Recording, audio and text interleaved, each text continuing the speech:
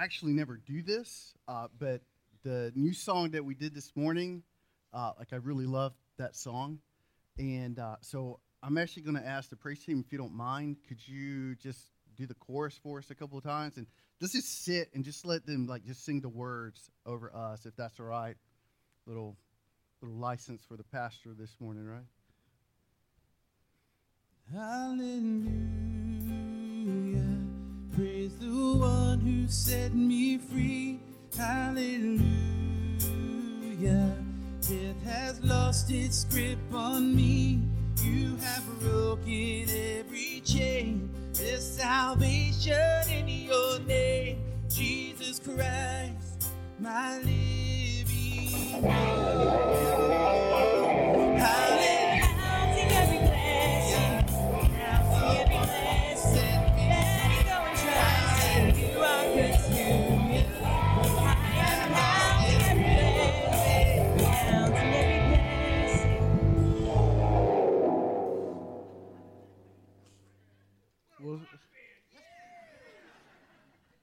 Well, something went tragically wrong. Real quick, I asked them to do that. Our very talented praise team did exactly what I asked them to do. Train wreck the song to demonstrate one thing, to demonstrate what happens when people do their own thing as opposed to being united. Right? I mean, that really clearly shows the difference between being on the same page and a bunch of people just kind of randomly doing their own thing. So thank you, y'all. Good job messing up the song. All right. If you have your Bible, let's open up to the book of Ephesians. We're going to be in Ephesians chapter 5. And we're in a series entitled Extraordinary. What we're doing in the series is that we're exploring the extraordinary nature of what is Christian belief and what is Christian life. And today we're discussing something that is actually extremely dear to my own heart, and that is corporate worship.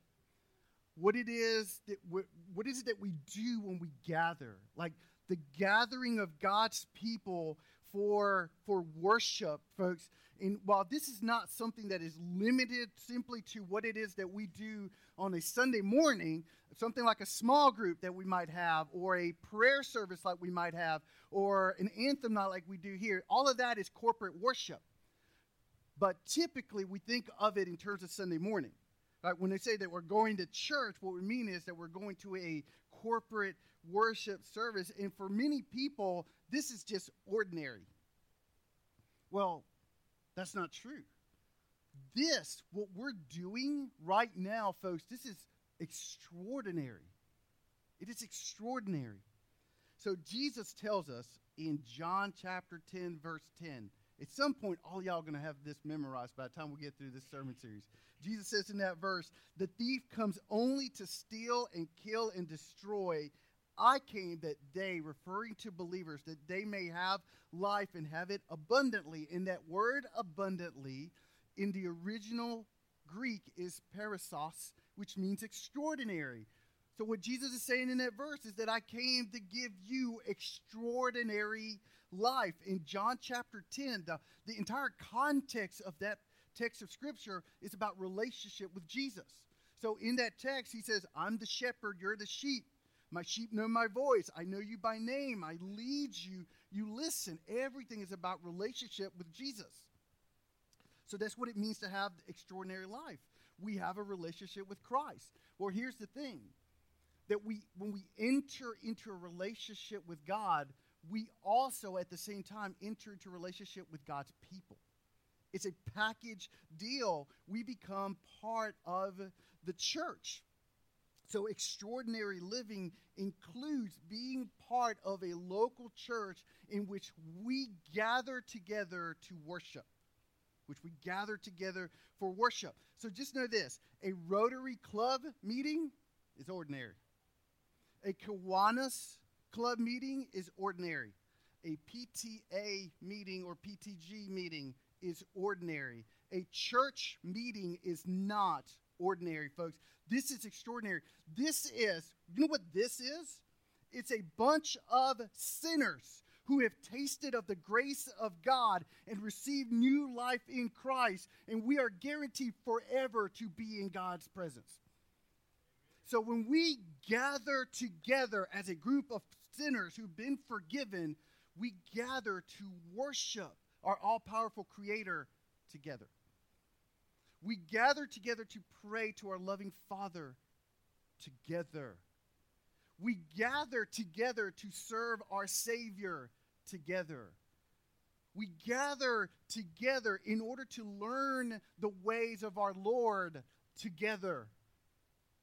Together, together, together. Folks, there's nothing ordinary about this. This is extraordinary. This time, this space, this company that we are enjoying, our gathering is extraordinary. So today I'm teaching on what corporate worship is, in a sense, what it means for us as Anthem Church. This is something that I've been needing to teach on for quite some time, and I've been kind of kicking the can down the road for various reasons. And the reason that this really needs to be addressed is because this is really odd. This group, us. I always say that we are an eclectic bunch. By that's just a nice way of saying we are a very weird bunch in here. And here's what I mean by that. And we're not going to ask for anyone to raise hands, but if we ask people to raise hands, folks, we have very diverse backgrounds represented here, people with very different past church experiences. So in this room right now are people that come from Baptist background, Methodist background, Presbyterian background, Lutheran backgrounds, Catholic backgrounds, Pentecostal backgrounds, traditional backgrounds, contemporary backgrounds, liturgical backgrounds. We are a hodgepodge. In terms of church, we are a mutt. We are the mutt of churches. It's what we are. Praise God. It's one of the things that I do love about us. And so we come here on a Sunday morning with very different past experiences. And what that means is that we enter into this time with very unique assumptions, with a few different beliefs, perhaps, and even expectations about how to do it and what to get out of it and all of that. And so for those reasons, I think that we need to have this conversation and figure it out. Because God has brought us all together, all these weird, bizarre streams converging and dumping into this one little thing called Anthem Church. And our role is to figure it out, make it work, get all Tim Gunn. Like, it's time to make it work in here with our different backgrounds. So we're discussing this because if we're not on the same page when it comes to corporate worship, our Sunday morning time will be a train wreck like the song that we just heard a while ago. So here's what happened. In case you didn't know, let me share some musical knowledge with y'all. So we have Joey. Joey started on the guitar, and he was in the right key, and he was singing the right words. But over here was Brad, and Brad broke out into a Leonard Skinner solo in a completely different key than the song was in. What happened on bass over there is that John started playing the song at twice the beats per minute. So the song is supposed to be at 78 beats per minute. He started playing it at 160. The hard one was what Nathan did, because the song is written in 4/4 time. He started playing it in 3/4 like a waltz on crack. Krista, bless her heart, started singing words to something else. I don't even know what song she was singing. And Robin got all pitchy, like sharp and flat and loud and like it was just craziness. So let me ask you, what is better? Just from a musical perspective, what's better? For the praise team to be united or for everyone to do their own thing? Like, it's very clear. Like, it's always better. It's always better. Like, unity is always better. When it comes to music, unity is always better. When it comes to life, home, marriage, church, worship, unity is always, always, always better. So extraordinary living requires unity in our corporate worship. Everybody follow? Everybody follow? I hope so. It's too late to go in a different direction. Ephesians chapter 5, verses 18 through 21. It says, "And do not get drunk with wine, for that is debauchery, but be filled with the Spirit, addressing one another in psalms and hymns and spiritual songs, singing and making a melody to the Lord with all your heart, giving thanks always and for everything to God the Father in the name of our Lord Jesus Christ, submitting to one another out of reverence for Christ." Those verses that we read right there, those verses are about corporate worship. Verse 19 specifically is talking about our singing with one another, which is one of the elements of a gathering, right? It's not just music. We pray, we preach, we teach. Like, it's fellowship in the true sense of what that word means. So singing is just part of it. In Ephesians 5, we're told about corporate worship. In those few verses, we're told about corporate worship in the context of an entire life of worship, which is what all of Ephesians chapter 5 is about. So look at verse 1, Ephesians 5, verse 1. It really tells us what worship is. Be imitators of God. You want a definition of what a worshiper of God is? A worshiper of God is an imitator of God. You worship what you imitate what you worship. That's what it is.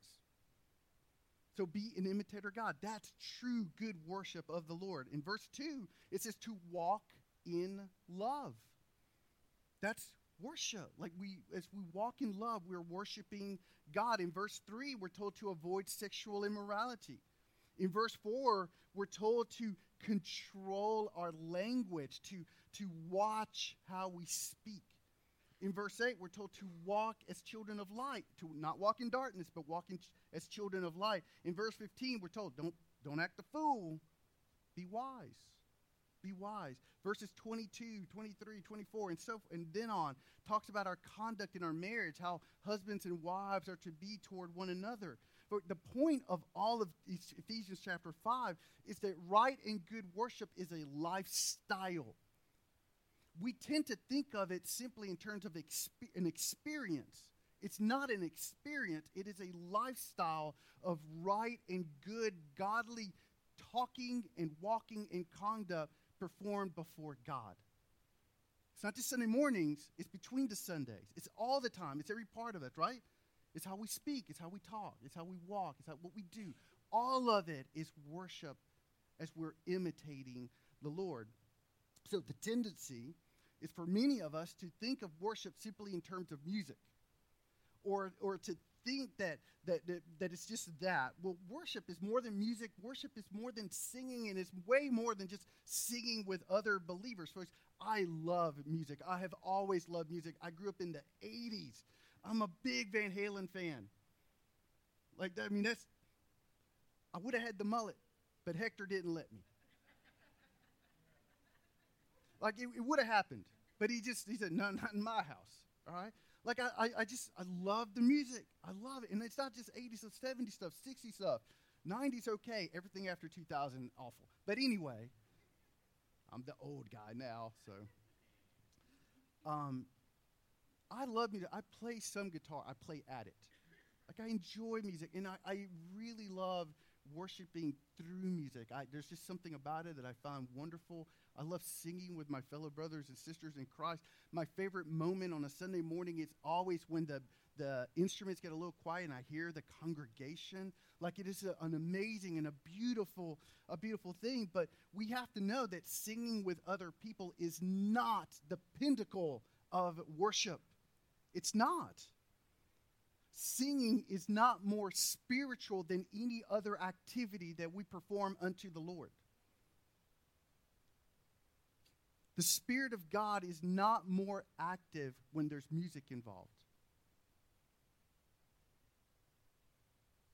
It just doesn't happen that way. The Holy Spirit is just as much as involved when you are at home praying in silence. The Holy Spirit is just as much at work when you're reading the Bible on your own or in a Bible study. The Holy Spirit is just as active when you are serving, whether it's teaching Sunday school or whether you're serving your neighbor. I mean, I clearly, when we get together and we sing here, that is worship. But according to Ephesians 5, so is how I conduct myself during the week. So I could say, who cares how loud and wonderful our singing is on Sunday morning if I am speaking harshly to my wife during the week? And I could say, who cares how exuberant and wonderful our music and singing is on Sunday morning if parents are not discipling their children, or if we're just participating in immoral activity.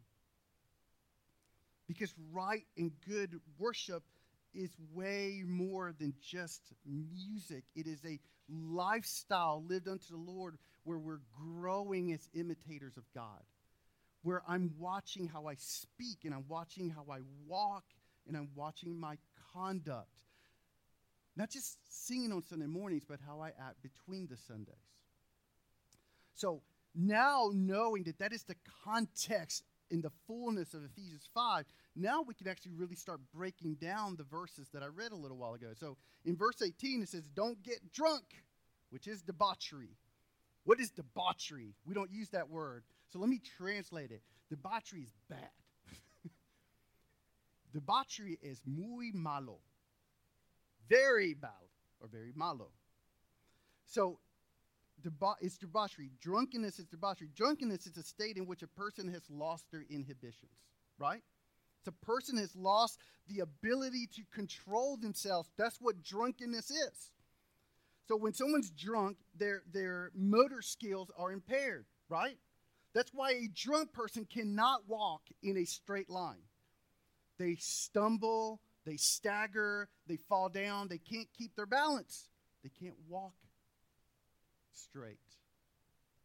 Interesting that the text says, walk in love, walk in light. And it says, don't get drunk, which physically is the opposite, right?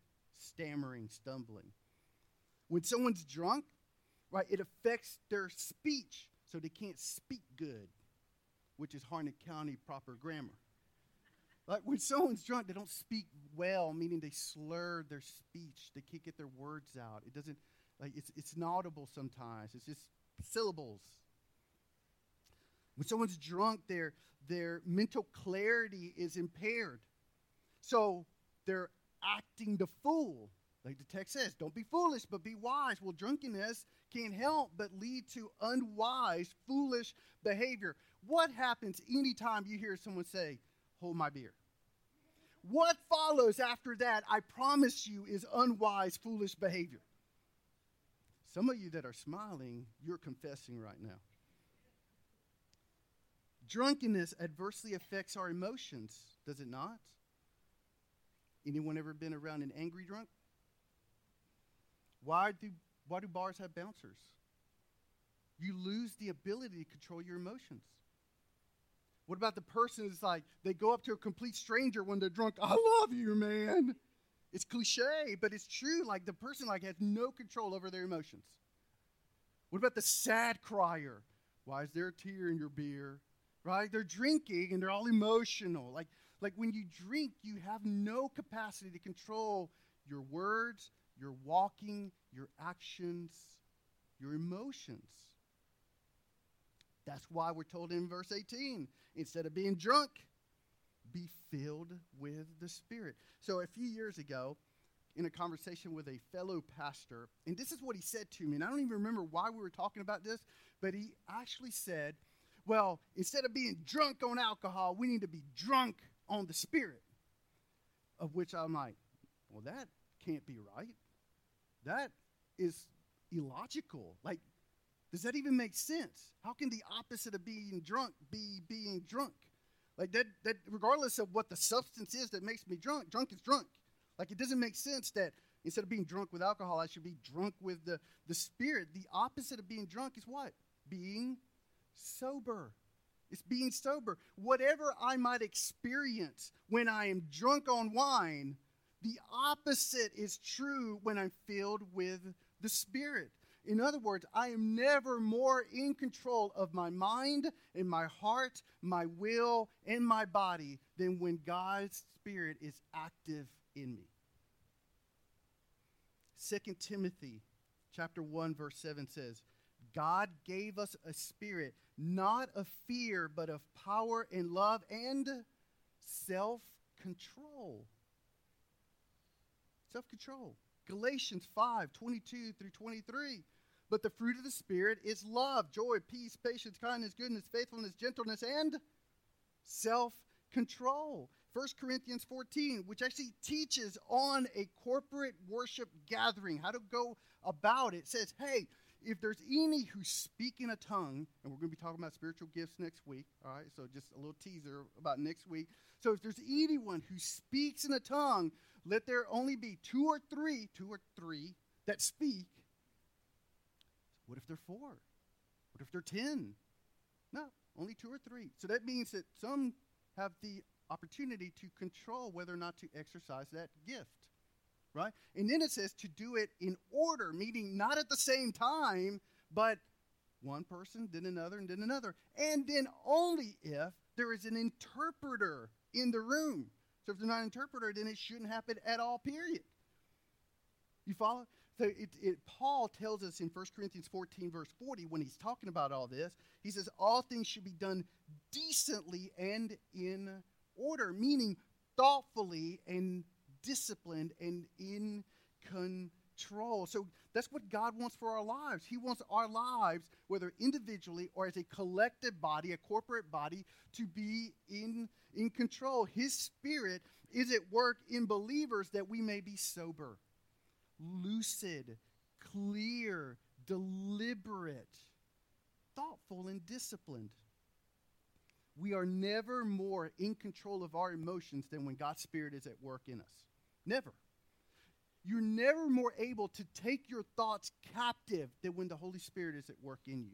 You're never more aware of your surroundings than when the Holy Spirit's at work in you. You're never more capable of walking in love, walking in light, walking the right way than when the Holy Spirit's at work in you. You're never more capable of speaking the right way than when the Holy Spirit is at work in you. You're never more able to love God and love others, and that's key for this text, love others, than when God's Holy Spirit is active and at work in you. Is that clear? So, the entire chapter is about a life, the fullness of a life of worship. There's a few verses in the middle that talk about corporate worship, which is what we're talking about. Then, right in smack dab in the middle of that is what we just discussed. God doesn't want us to be out of control. He wants us to be in control. So now we really need to unpack verse 18. What does it mean to be filled with the Spirit? So I need to offer a bit of a disclaimer or a bit of a warning here. Because I suspect that what you're about to hear over the next few minutes is going to butt up against your assumptions and much of maybe what you've thought about what those words mean. And I would suspect that this is going to be true of 99.9% of us in the room. In the first Thor movie, if you're like a Marvel person, in the first Thor movie, there's Odin, Thor's dad. And he's referring to Thor's hammer, Mjolnir, or however you pronounce it. And he refers to the hammer, and he calls it a weapon to destroy and a tool to build. A fit companion for a king, is what he says. Yeah, well, I quoted Odin, that's right. He refers to the hammer as a good weapon to destroy and a good tool to build, a fit companion for a king. Folks, not to get cheesy or ridiculous here, but Jesus is king, and his word is the hammer. And what we got to understand is that God's word has the power to destroy wrong beliefs and in its place to build right beliefs. So anytime that we open God's word, whether we're at home by ourselves or it's a Sunday morning, we're like church, right, a sermon, whether we're in Bible study, it's always demolition work that's happening, always. Our assumptions, our presuppositions, our belief, everything's being challenged in a way, and God will take a wrecking ball if it's wrong. And so what I'm asking is here, it's like, are we willing for God to do his good work this morning? Are we willing to approach this verse in the next few minutes with an open mind and an open heart and with open hands and say, Lord, if I'm wrong, please demo this down and build what is right in its place. So that's what I'm hoping happens here. So in verse 18, it says, be filled. All right. Grammatically, that's in the passive voice. What I mean by that is that the action of being filled is not something that is performed by us. It is something that is done to us. God gives the filling. He does the action. He's the one that provides the filling. We're recipients of it. We are passive in it. We receive that which God does. What that tells us is that we can't do anything in order to be filled. It's God who does it. So I can't manufacture it. I can't conjure it up. It's not about so much what I do. It is completely about what God does. You got to understand this. God does not respond to our passion. God responds to his promises. Got to let that sink in. God does not respond to our passion. He responds to his promises. He has made a promise to fill his people. Our role is faith. I will put my faith in God's promise because I know that he's always true to his promises. So it's not about how much I flex spiritually or anything like that. I should be humble. I'm depending on him. I should pray for it. But he doesn't do it because of that. He does it because he is true to his promises. He fills us. The second thing we got to know about filling, and this is where it really gets challenging, is what does it mean to be filled? The Greek word, ploreo, be filled, means to be fulfilled. See, our English translation leaves something a little off. The word means to be fulfilled in the sense of being made complete. So when it says to be filled, what it's referring to is to becoming the person that God created you to be. That's what it means to be filled. Become the person that God created you to be. Live the life that God instructs you to live. That's what it means to be filled. Being filled is not so much an experience as much as it is God's active, gracious hand at work in us in such a way that he's completing the work that he began the moment that you place your faith in Jesus. That's what it means to be filled. It means to be sanctified. God, when we pray, God, fill me with your spirit, what we're praying is, God, finish the work of sanctification, of making me less sinful and more like Jesus every day. That's what it means to be filled. It is that God's Spirit is at work in us. He's working in us in such a way that we grow as imitators of God. That's what it means. Fulfill me, meaning make me like Jesus. That's what it means. Make me a complete worshiper, someone who worships, yes, with singing and exuberance on the Sunday morning, but between the Sundays too. In my words, my conduct, my living, my walking. That verb, be filled, it's a weird verb of which we don't have an English equivalent to. It actually means always be being filled, like continuously. It's not like a one-time thing. It's something that should happen all of the time. So instead of being drunk and out of my mind and out of control in my sin, let God in me and in you, let God always be actively doing the work of making you more like Jesus. That's what the verse is saying.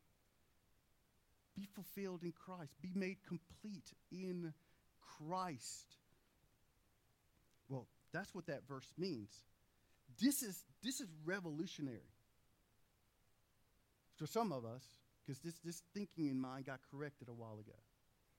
We tend to think this is an experience, and that's not what it's saying, because why in the world would the Apostle Paul say, be filled with the Spirit, and why does he run into worship at that point, corporate worship? It's amazing. He says, be made complete in Christ, and the first thing he runs to after making that statement is, now consider how you worship with others. Like, it's an important thing to recognize. So I want to read verses 19 through 21 again. So again, he says, be filled with the Spirit, be made complete in Christ.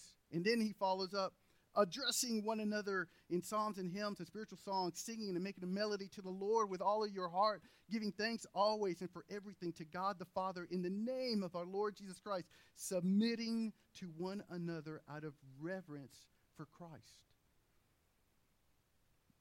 Let's put this together. I really feel like I'm in classroom mode right now. Be filled with the Spirit.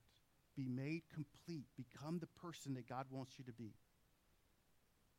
And then, he says, address one another a certain way and submit to one another. What he's saying is, as you become more like Jesus, you actually become more loving to the person next to you. And nothing should show our love for one another more than when we are together worshiping God.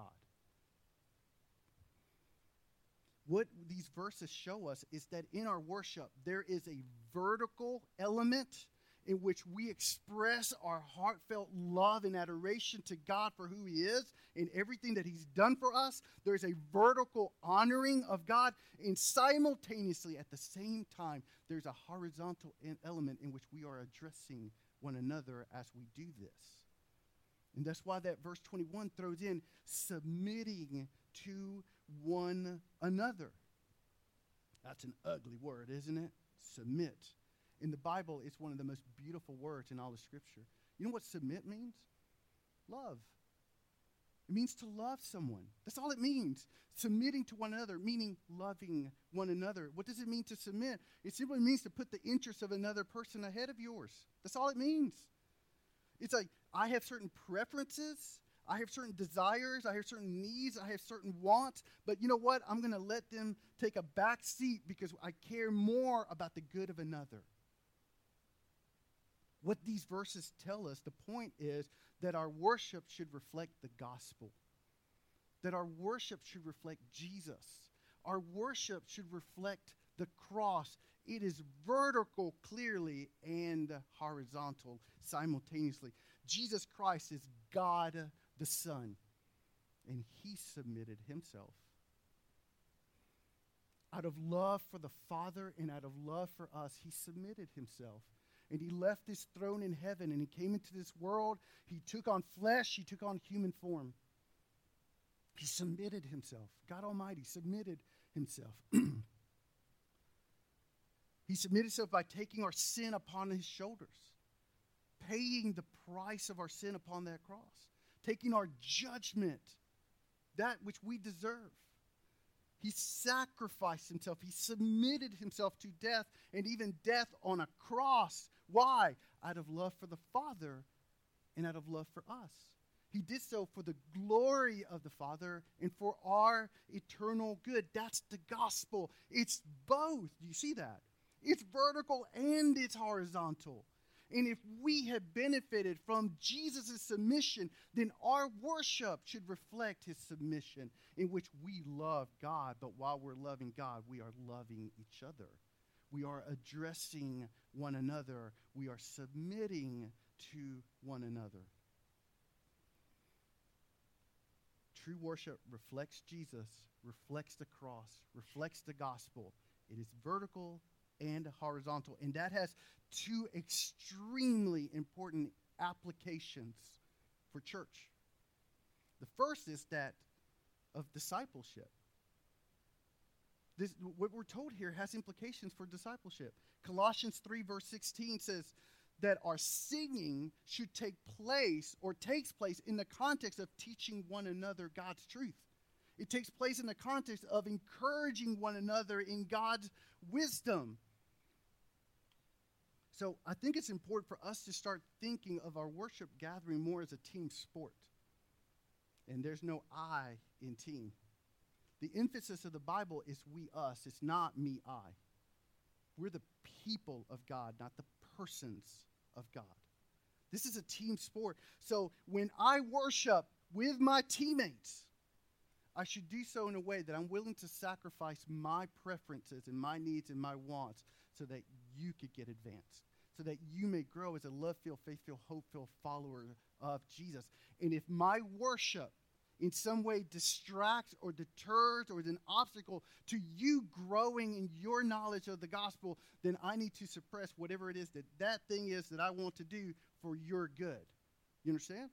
I submit to you in my worship. The other application here refers to gospel mission.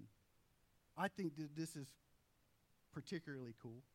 Psalm 96, verses 1 through 3 says, "Oh, sing to the Lord a new song. Sing to the Lord, all the earth." Vertical, right? Sing to the Lord. Bless his name. Tell of his salvation from day to day. Wait a minute. I thought we were talking about worship. How come all of a sudden we're talking about evangelism? Declare his glory among the nations. Wait a minute. Which is it, Lord? You want me to worship or you want me to go on a mission trip? Declare his marvelous works among the peoples.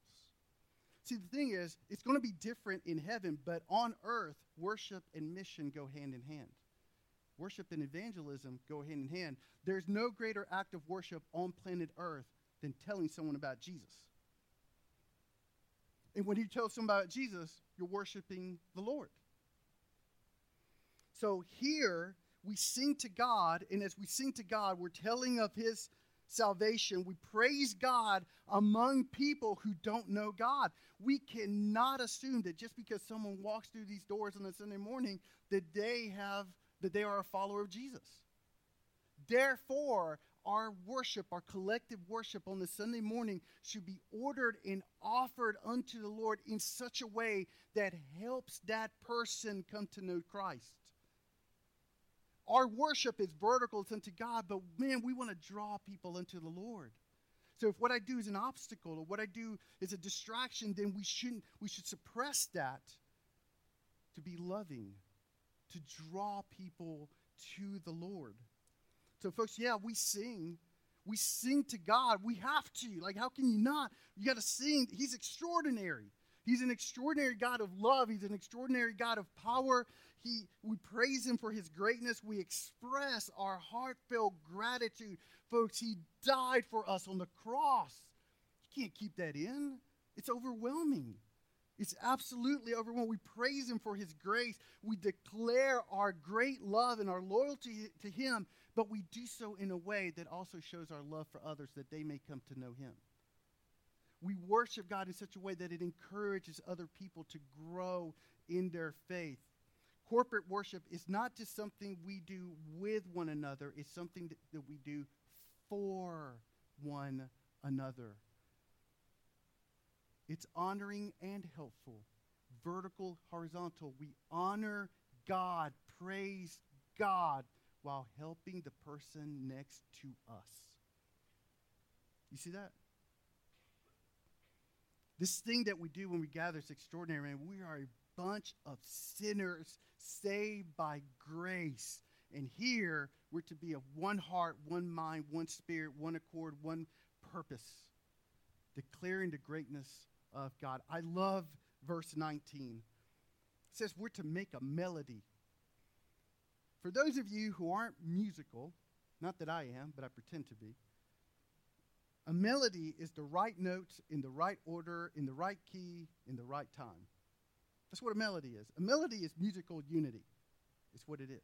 And that is exactly what our worship on Sunday morning should sound and look like. It should look like unity. So it's not a bunch of people just doing whatever it is that they want to do. It is a bunch of people, and this is why I love corporate worship, saying the same thing to the same God at the same time. Like, we're never more unified as a body than when we are singing the same thing at the same time to the same Lord. We gather to make a melody, folks. That's extraordinary. So a few years ago, all right, I'm at a classroom mode. All right, got to throw in a few illustrations here. A few years ago, in a conversation with a guy I know, and he shared with me that when he prays at home, he goes into his room, locks the door, gets naked, and prays. All right, man. I didn't need to know that. It's not my thing. I can't say it's wrong. I can't say it's sinful. I can't say it's unbiblical. I mean, he's by himself. He wants to pray naked before the Lord. You know what? If that's what he wants to do, fine.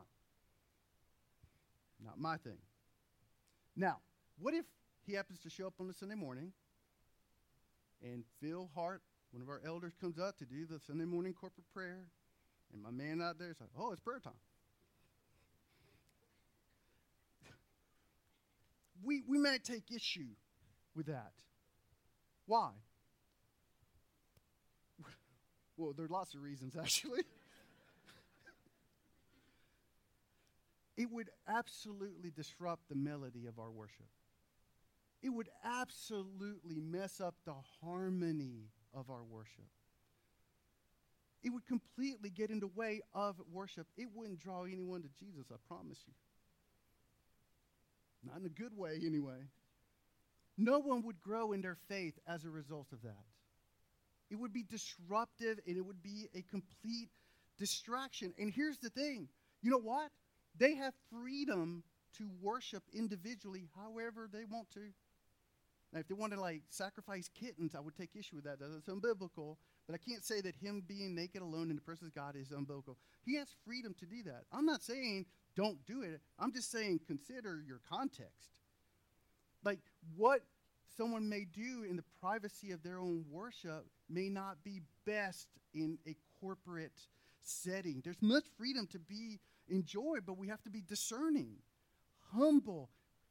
Does this help the person next to me? Does this really honor the Lord? I think it's really interesting that verse 21 says, submit to one another out of reverence to Christ. So the person who says, I'm honoring God and I'm worshiping God without a care of the person next to us is actually not reverencing Christ.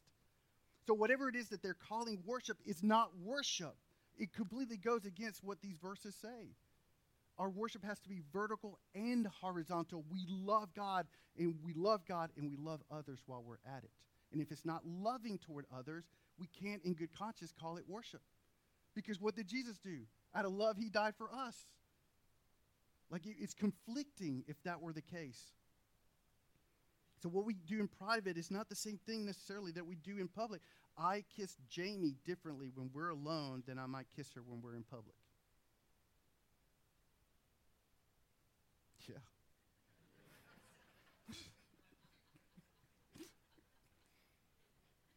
That's right. She knows that voodoo that I do. Why not?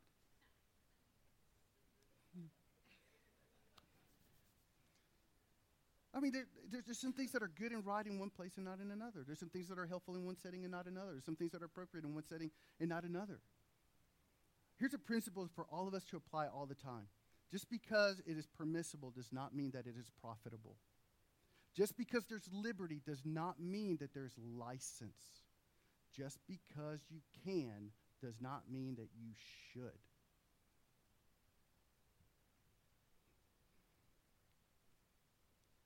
I love James Brown. Man, I don't think people appreciate the musical genius of James Brown. And I remember years ago watching this documentary on James Brown. And everyone that he ever played with said he is by far the most talented musical mind and musician we have ever known. Everyone. The greatest musical ear that all of them said, no one hears the way that James Brown does. So he had a policy, and if you know anything about James Brown, back in the day especially, it was full orchestra. Huge brass section, huge rhythm section, percussion section. It wasn't 5 people on the stage. We were talking about 30 people and background vocals and all of that. And he had a policy. If you're in concert and you miss one note, you get fined. One note, $500.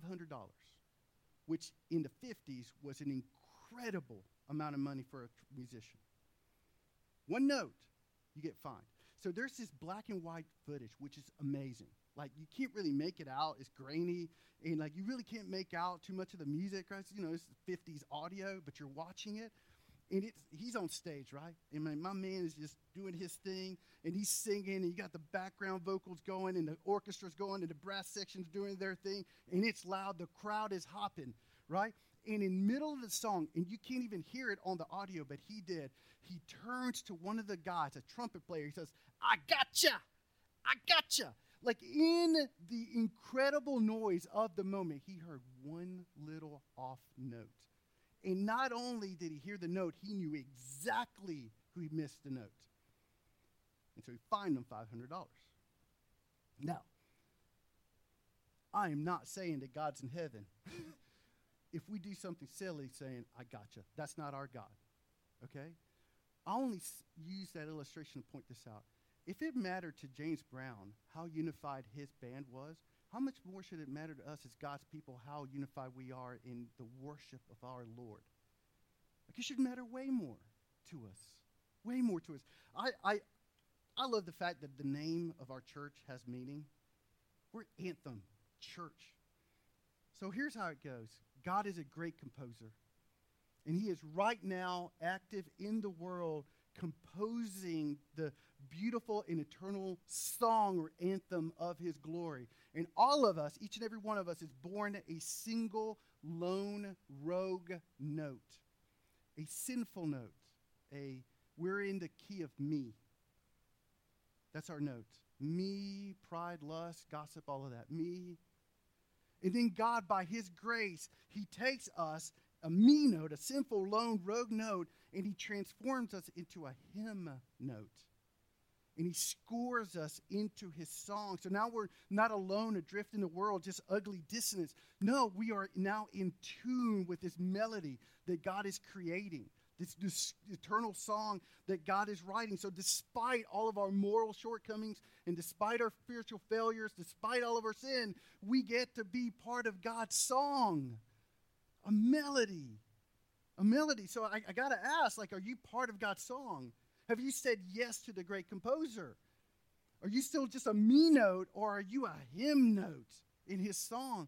Have you said yes to the Lord and giving your life to follow after Christ? And those of us who say yes to the Lord, it's our privilege to be a melody, a privilege to sing with in unity with God's people, not soloing, not riffing, not doing our own thing, but in tune, in rhythm, in key, unified, one heart, one mind, one spirit, one melody, lived unto the Lord.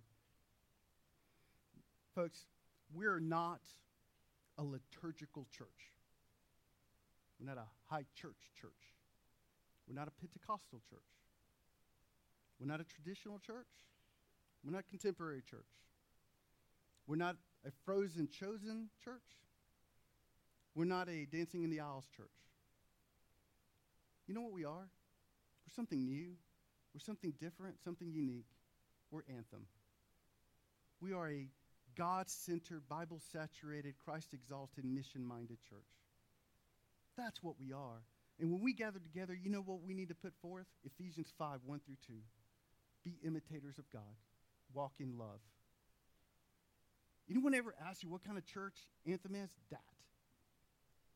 Imitators of God as beloved children, walking in love as Christ loved us, sacrificed himself for us. Do you recognize how much God loves you? I mean, honestly, like, it's an amazing thing to really start to ponder. God, creator, sovereign, ruler, nailed to a cross. Right before that, back whipped, thorns on his head, bleeding, broken, slapped in the face, spit upon, hung up naked. And that he was willing to do that for you. Because that's love, is it not? And the way that we respond to that in our worship, it should be full of joy. It should be full of effervescence, full of, like, just saturated with passion. It should be emotional. Our hearts should be involved. There should be true sentiment, heartfelt.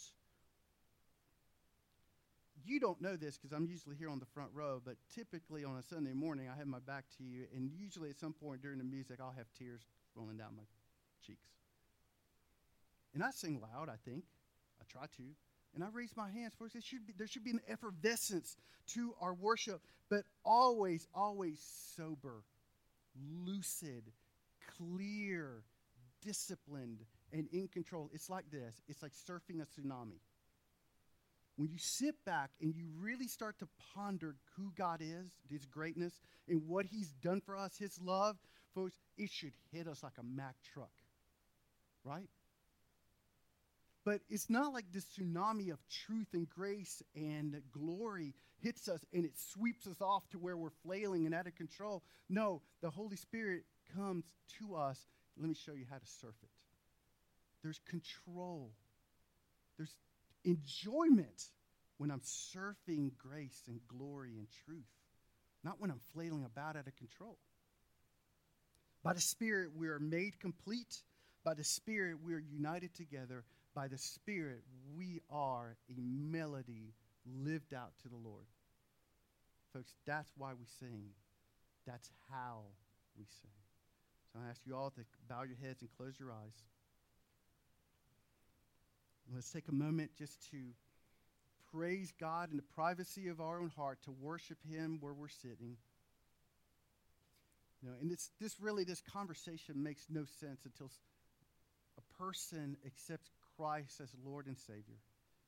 So if you're here today and you've never given your life to follow Jesus, would you do that now?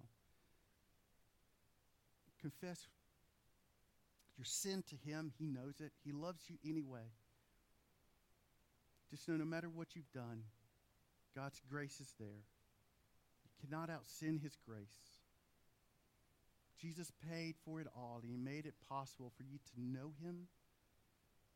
If you just reach out to him and say, yes, Lord, score me into your song, cleanse me, turn me into a hymn note.